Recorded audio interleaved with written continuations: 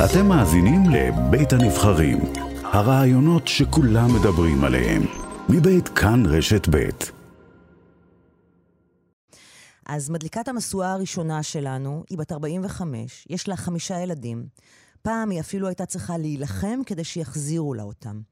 לפעמים נדמה שמהרגע שהיא נולדה, היא במלחמה מתמדת, נגד עוני, נגד הבעל המכה, נגד הרשויות, נגד מי שלא היה מוכן לראות אותה. ובשלב מסוים היא התחילה להיאבק בשביל שלאחרים ולאחרות במצבה יהווה ועתיד טוב יותר. התקשורת גילתה אותה כשיאיר לפיד, אז שר האוצר, דיבר על ריקי כהן מחדרה. היא הייתה ועודנה ריקי כהן בן לולו. אז מקטמון, היום באשדוד, ולכל אורך הדרך לוחמת ללא חת למען זכאי ודיירי הדיור הציבורי ואנשים בעוני. הלוויה של הדיור הציבורי אנחנו קוראים לה. בוקר טוב למדליקת המשואה הראשונה של סדר יום, לתפארת אחרת, ריקי כהן בן לולו. בוקר טוב, אני אגיד שאני נרגשת מאוד להיות כאן, ולפני שאני אתחיל, אז אני אגיד שאני מאוד עצובה. שמענו שאילן גילון נפטר, זיכרונו לברכה, ואילן גילון, אם אנחנו מדברים על הדיור הציבורי, צריך להזכיר שאילן גילון היה מי שהחזיר בעצם את החוק ב-2013, בעצם, החזיק את חוק זכויות רכישה ב-2013 לתוקף, ובזכותו בעצם נרכשו בסופו של דבר דירות, ואפשר היה לרכוש את הדירות. ומה שסיפרת לי עכשיו, זה כל כך ריקי, זה כל כך את, כי יש לך את המקום האישי של אילן, שאני מניחה שמאוד מאוד אהבת, אבל מה שאת חושבת כל הזמן זה איפה הוא היה שם בזמן שאנחנו נאבקנו, נכון? לגמרי, אנחנו ראינו אותו גם מתבצר בגבעת עמל, וחוטף מכות משוטרים, אז הוא עשה דרך, אי אפשר לקחת לו את הדרך החברתית מאוד שהוא עשה. זה עצוב מאוד, בוקר עצוב מאוד, ומצד שני מרגש מאוד להיות כאן באולפן. אחרי עשור שאנחנו מדברות בטלפון. נכון, אז ככה. נכון. כבר יותר מעשור, מ-2011, בזמן מחאת האוהלים, ב-2011 אנחנו גילינו אותך ואת גילית אותנו, אבל עוד נגיע לזה בדרך. בואי נתחיל בהתחלה. איפה ההתחלה של ריקי כהן בן לולו שיושבת מולי היום בבוקר, שהיום אני כבר, היא בפורום הדיור הציבורי, והיא עוזרת מחקר, והיא חוקרת עוני, והיא באוניברסיטה הפתוחה, והיא החזירה לעצמה את הילדים שלה. אני אגיד שההתחלה בעצם מתחילה, את יודעת, הייתי בת לעולה חדשה מדרום אמריקה, ישר היא קיבלה דירת עמידה, אבל חיינו בעוני מאוד מאוד מאוד קשה, עם הרבה מאוד חובות. ואני חושבת שהזיכרונות המאוד ראשונים שלי בילדות היה להגיע מהגן ולראות שיש מים על הרצפה בכניסה, ולחבר את זה כבר לדעת שאם יש מים על הכניסה ברצפת הבניין, אז אני יודעת שלקחו את צינור המים. בעצם הרפלקס הבא הוא לפתוח את הארון של המים ולראות אם הצינור נמצא שם. זאת אומרת, בזיכרונות המאוד מאוד... כלומר, כי זה אומר שניתקו את המים. שניתקו את המים, או ניתקו את החשמל, או ניתקו את הגז. בעצם בכל הילדות שלי, אני לא זוכרת שהיה כל הזמן, גם גז וגם חשמל וגם מים בבת אחת. כאילו, זה היה ממש כל הזמן, כמו מרדף אחרי הצרכים הבסיסיים. וגם נפגעתי מינית בילדות, על ידי שוטר של הוצאה לפועל שבא, כאילו, את יודעת, גם מתעסק עם אמא שלי.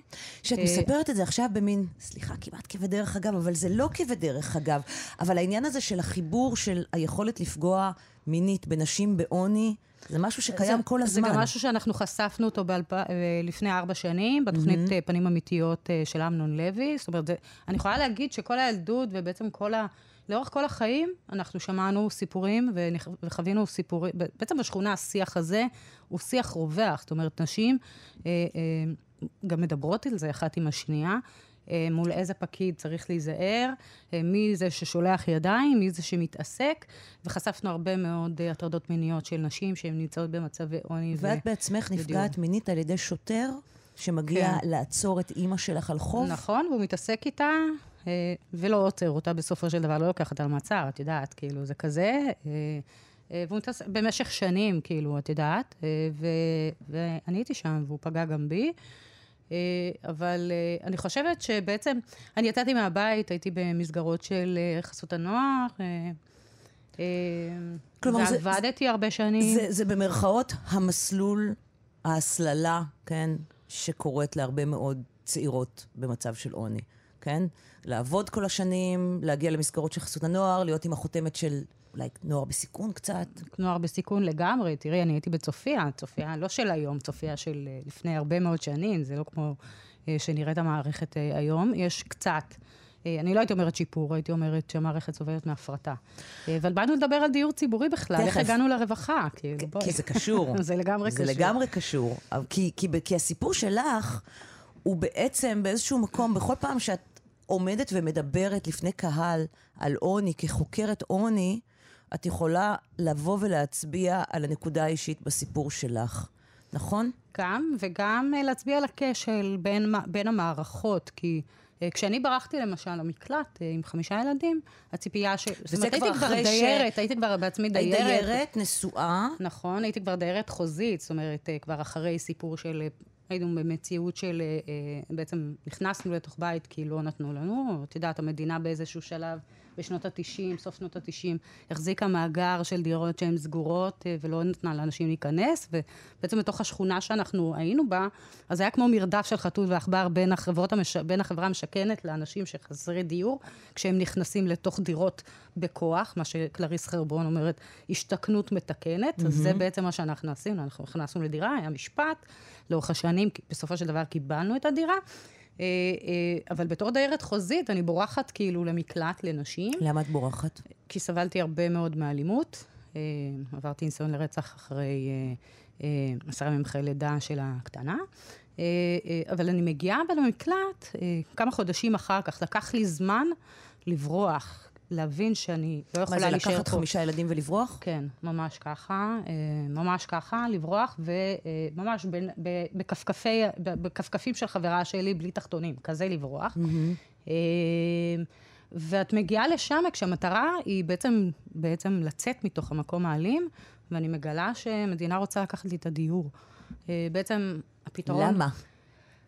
כי החוק היה מגביל אז, אני עוד הייתי נשואה, והוא היה שותף בחוזה, אז הייתי צריכה לחכות, או שהוא יוותר על החוזה, או שהוא יעשה גט. אז לא היה עדיין גט, ולא היה ויתור בחוזה, ואני הייתי כאילו כלואה בתוך החוק הזה, שלא מסדיר את הדבר הזה, ובסופו של דבר, כמה שנים אחר כך, כשאני יוצאת למאבק, אז חלק מזה הופך להיות גם חוק, זכויות פירוד בין בני זוג, שאני יכולה להגיד שהביצוע שלו לא מושלם, אבל בכל זאת לפחות יש חוק היום שמגדיר את הזכאות במקרה של גירושים. ואני במצב הזה, בסיטואציה הזאת, צריכה להחליט במקלט מה אני עושה, אם אני נלחמת על הבית, אני נלחמת על החיים. כלומר, אם אני חוזרת לבעל מכה... חוזרת לבית שהוא נמצא במוקד מאוד אלים, כרגע הוא... כן, שכבר ניסה. שנים הוא היה בכלא. כן, שכבר ניסה. אותה תקופה הוא היה בכלא, אבל חזרתי לתוך בניין עם כל המשפחה, זה לא...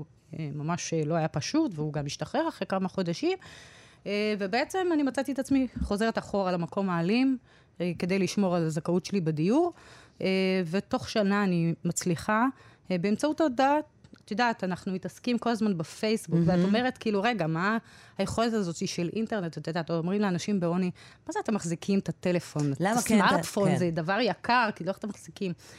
אבל בזכות הודעה, בצ'אט ראשון שלי בחיים, ever, לא היה לי עוד צ'אט לפני כן, כאילו, אני באמת ניגשת לבן אדם שבכלל לא קשור לנושא, ובאילום שם זה היה פורום בתפוז כזה, וממש הגעתי לבן אדם, ומתוך כימיה של שיחה, סיפרתי לו את סיפור החיים שלי, והוא אמר לי, יאללה, תשלחי לי דברים, ואני שולחת לו, ואני מקבלת טלפון אחרי כמה ימים מחבר הכנסת רן כהן, והוא אומר לי, אני מוציא אותך משם בחיים, ובאמת, מאותו רגע, את יודעת, פרוג'קטור כזה שנדלק, ומתקשרים אליי עם המשטרה, ומתקשרים אליי עם החברה המשכנת, באים לוקחים אותי, מבצע חילוץ כזה, ואני מגיעה בסופו של דבר לשכונת קטמונים, מתלפיות, ותוך חודש וחצי, בעצם אבא של הילדים משתחרר מהכלא, אחרי מאסר שני, והוא מקבל דירה בבניין הסמוך אליי. זאת אומרת, כל המעבר הזה שאני עשיתי... כן, בדיוק. כל ההצלה הזאת המופלאה. נכון. שבשביל שהוא יקבל דירת, שוב, דיור ציבורי בבניין הסמוך אליי. אני רק אגיד שהדבר הכי טוב שקרה זה שהוא קיבל דירה. זאת אומרת, להיות במצב של מחוסרות דירה זה דבר שהוא מעצים אלימות. זאת אומרת, אני כן בעד בהחלט שיקבל דירה, אבל אני מחיתי כל הזמן על זה שהיה פה כשל בין מערכות. איפה הרווחה ומשרד השיכון מסתכלים על אישה שנפגעת אלימות, ובסופו של דבר יוצא, אחרי כל המעבר שאני הצלחתי לעשות, בסופו של דבר מביאים אותי לאותו מקום. מתי את מתחילה להיאבק? מתי את מתחילה להיות הפנתרה, לא נחמדה? אני יכולה להגיד שאנחנו בקשר, אני אגיד שיש לי קשר היום מאוד מאוד טוב עם אבא של הילדים, אנחנו כן עשינו דרך, אפשר להגיד לזכותו הרבה מאוד דברים גם, ואני אגיד שברגע שבעצם אנחנו הצלחנו באיזשהו מקום לנהל את היחסים האלה, זאת הייתה נקודת המפנה, שהצלחתי, את יודעת, מצד אחד למעט את האלימות, כי אני יכולה להגיד לך, אני נכנסתי לבית ואמרתי, כאילו, בואו, עכשיו, כל מה שאתה מהם עכשיו. אבל זה לא קרה, זאת אומרת, מאותו רגע זאת הייתה נקודת מפנה, וההחלטה שלנו גם לצאת למאבק מול המדינה, גם על העניין של הילדים. את מבינה כמה את אמיצה? ואני לא הייתי אומרת לאף אחת ללכת ולעשות את הדבר הזה שאני עשיתי, אבל לא הייתה לי ברירה, אני הייתי עם הגב לקיר, ובזמן שאני גם מפגעת האלימות, מנתקים לי מים, אני ברחתי ממקלט. אני ברחתי מהמקלט בתור אישה עובדת, לא הייתי מקבלת קצבאות בכלל. וכשיצאתי מהמקלט, הייתי שנה שלמה בלי הכנסה. בלי שקל הכנסה, עם 5 ילדים, לא זכאית לקצבאות, לא כלום. ומלא מלא חובות.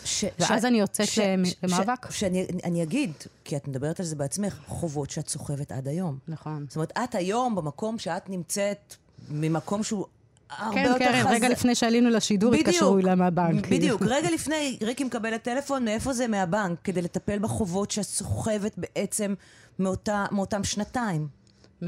כן. כל התיקים שלי בהוצאה לפועל נפתחו באותם שנים, ועד היום לא הצלחתי להגיע להסדרה של הדבר הזה. את מגדירה את עצמך גם היום אישה שחיה בעוני? בהחלט. אני חיה זאת אומרת, נותנים לי רק 3,300 שקל, גם שאני עובדת, כמה שאני אעבוד, אז לא נותנים לי שוחד שאני אגיע לאיזשהו הסדר. בגלל החובות. בגלל החובות. אני כן יכולה להגיד שברור, אחרי 10 שנים, את יודעת, יש לי איזשהו הון שככה, לריקי שלפני 10 שנים, 11 שנה, לא היה. את יודעת, כל הקשרים האלה, והנה, אני פה בתקשורת בכל זאת, את יודעת, אז לא היה, ואולי זה חלק מהעניין של מה שיצאתי לעשות. כי כשאני ראיתי ב-2011 שאנשים יצאו לרחובות, אני ראיתי את מעמד הביניים יוצא לרחובות, ואני ראיתי אותו מתעסק בנושאים, שהם מורמים כזה מלמעלה, את יודעת, מחאת פסק הזמן, וכאילו, אני מתעסק, ואני שואלת את עצמי למי זה בכלל, כאילו, ברשימת הקניות שלו, כאילו, איפה זה אפילו לא כאילו ברשימה, זה לא משהו שאתה חושב עליו, שהוא בהישג היד שלך, וזה כואב, את יודעת, זה אוחז על הפצעים, ואת אומרת, כאילו, רגע, לא מדברים על המציאות, לא מדברים על זה שלוקחים לנו את הילדים מהבית, לא מדברים על העוני המאוד קשה. כל הזמן מדברים בייצוגים, איפה, את יודעת, כמה נשים, כמה חרדים, כמה ערבים, כמה מזרחים, כמה אשכנזים. אבל אף אחד לא שואל כמה הם נמצאים כאילו בתוך המרחבים, ואני חושבת שזה חלק מהמאבק שלי, לבוא ולשים את הדברים האלה על השולחן, את המציאות של העוני, איך לדבר את זה. מדברים עלינו, לא מדברים איתנו. זהו, זה דבר אחד. אגב, בזכותך ובזכות חוקרת עוני נוספת, אנחנו בתוכנית למדנו שאין דבר כזה לעשות דיון על עוני, בלי שאדם בעוני ישתתף בשיח. זה דבר שהוא אי אפשר לעשות אותו. כמו כל נושא אחר, אי אפשר לדבר על חרדים, על ערבים, אי אפשר. משהו השתנה לטובה? תראי, אני חושבת שנהיה יותר מודעות. הרשתות החברתיות מאפשרות לאנשים להתבטא הרבה יותר, אבל אני חושבת שמצד אחד המדינה מקשיחה עמדות. את יודעת, הדיור הציבורי מחוסל, ואי אפשר לא לדבר על הדיור הציבורי בשידור כזה. ששר השיכון הנוכחי, אני לא יודעת כמה זמן הוא עוד ימשיך בתפקיד, אבל גם שר השיכון הנוכחי, אין לו שום אהדה לדיור הציבורי. תראי, הוא יכול לדבר, כן? אבל בתכלס במעשים הרימו ועדה של לבחון כאילו את הקריטריון. ועדה שאמורה להיות היסטורית, כאילו, מבחינת הצורך שלה. אבל שוב פעם, לא מסתכלים על הצרכים. מסתכלים על כמות הדירות ההולכת ומתחסלת, שאף אחד לא רוצה להוסיף אליה אפילו יחידת דיור אחת, ובעצם כל המשחק הזה של קריטריונים מזכאי, מחוץ לזכאות, זה משחק פוליטי, במקום להסתכל על הצרכים של האנשים, את יודעת, מסתכלים דרך המטבע הקטנה, וכמו שאמר השבוע, היה, נראה לי, סמנכ"ל נכסים, מי שאחראי על הנכסים בדיור ציבורי, במשרד השיכון, אפילו שאנחנו מביאים להם השוואות מחול, כאילו, אנחנו פתית שלג יחיד. אין עוד כמונו. כן. כאילו, בכל המדינות יש 2%, כאילו, את יודעת, 2 ספרות של אחוזים בדיור ציבורי באירופה, ובישראל אנחנו יורדים מתחת ל2%. ואני רוצה להגיד שהדיור הציבורי חוסך כסף. הוא חוסך. למה הוא חוסך? בכל פעם שאני הגעתי לדירה שהיא ראויה למגורים, אני הצלחתי לעבוד. אני הצלחתי לחזור למעגל העבודה. כן, ולא חיית על קצבאות. תראה, אני עדיין חיה על קצבאות בגלל החובות שיש לי, ובגלל המצב הבריאותי שיש לי, אבל אני יכולה לצאת משם, וזה בדיוק העניין. זאת אומרת, ברגע שנגיד אני מגמור את החובות, אז כן, מצבי ישתפר. אבל אפשר לראות גם בוועדת אלאלוף, מדברים על 40% מהאנשים שכבר נכנסים לדיור ציבורי, הם יורדים משירותי הרווחה. כן. ופה הרווח. כי את אומרת, הגדול המדינה בסופו של דבר. כן, אני היום לא ניגשת לעובדת הסוציאלית. זה כן. טוב, וואו. ריקי כהן בן לולו, מדליקת המשואה הראשונה הזאת שפתחה את המשדר המיוחד שלנו. תודה רבה. תודה רבה על כל מה שעשית עד עכשיו, ותישארי איתנו באולפן. אנחנו נשמח שתהיי איתנו כאן עד סוף השעה.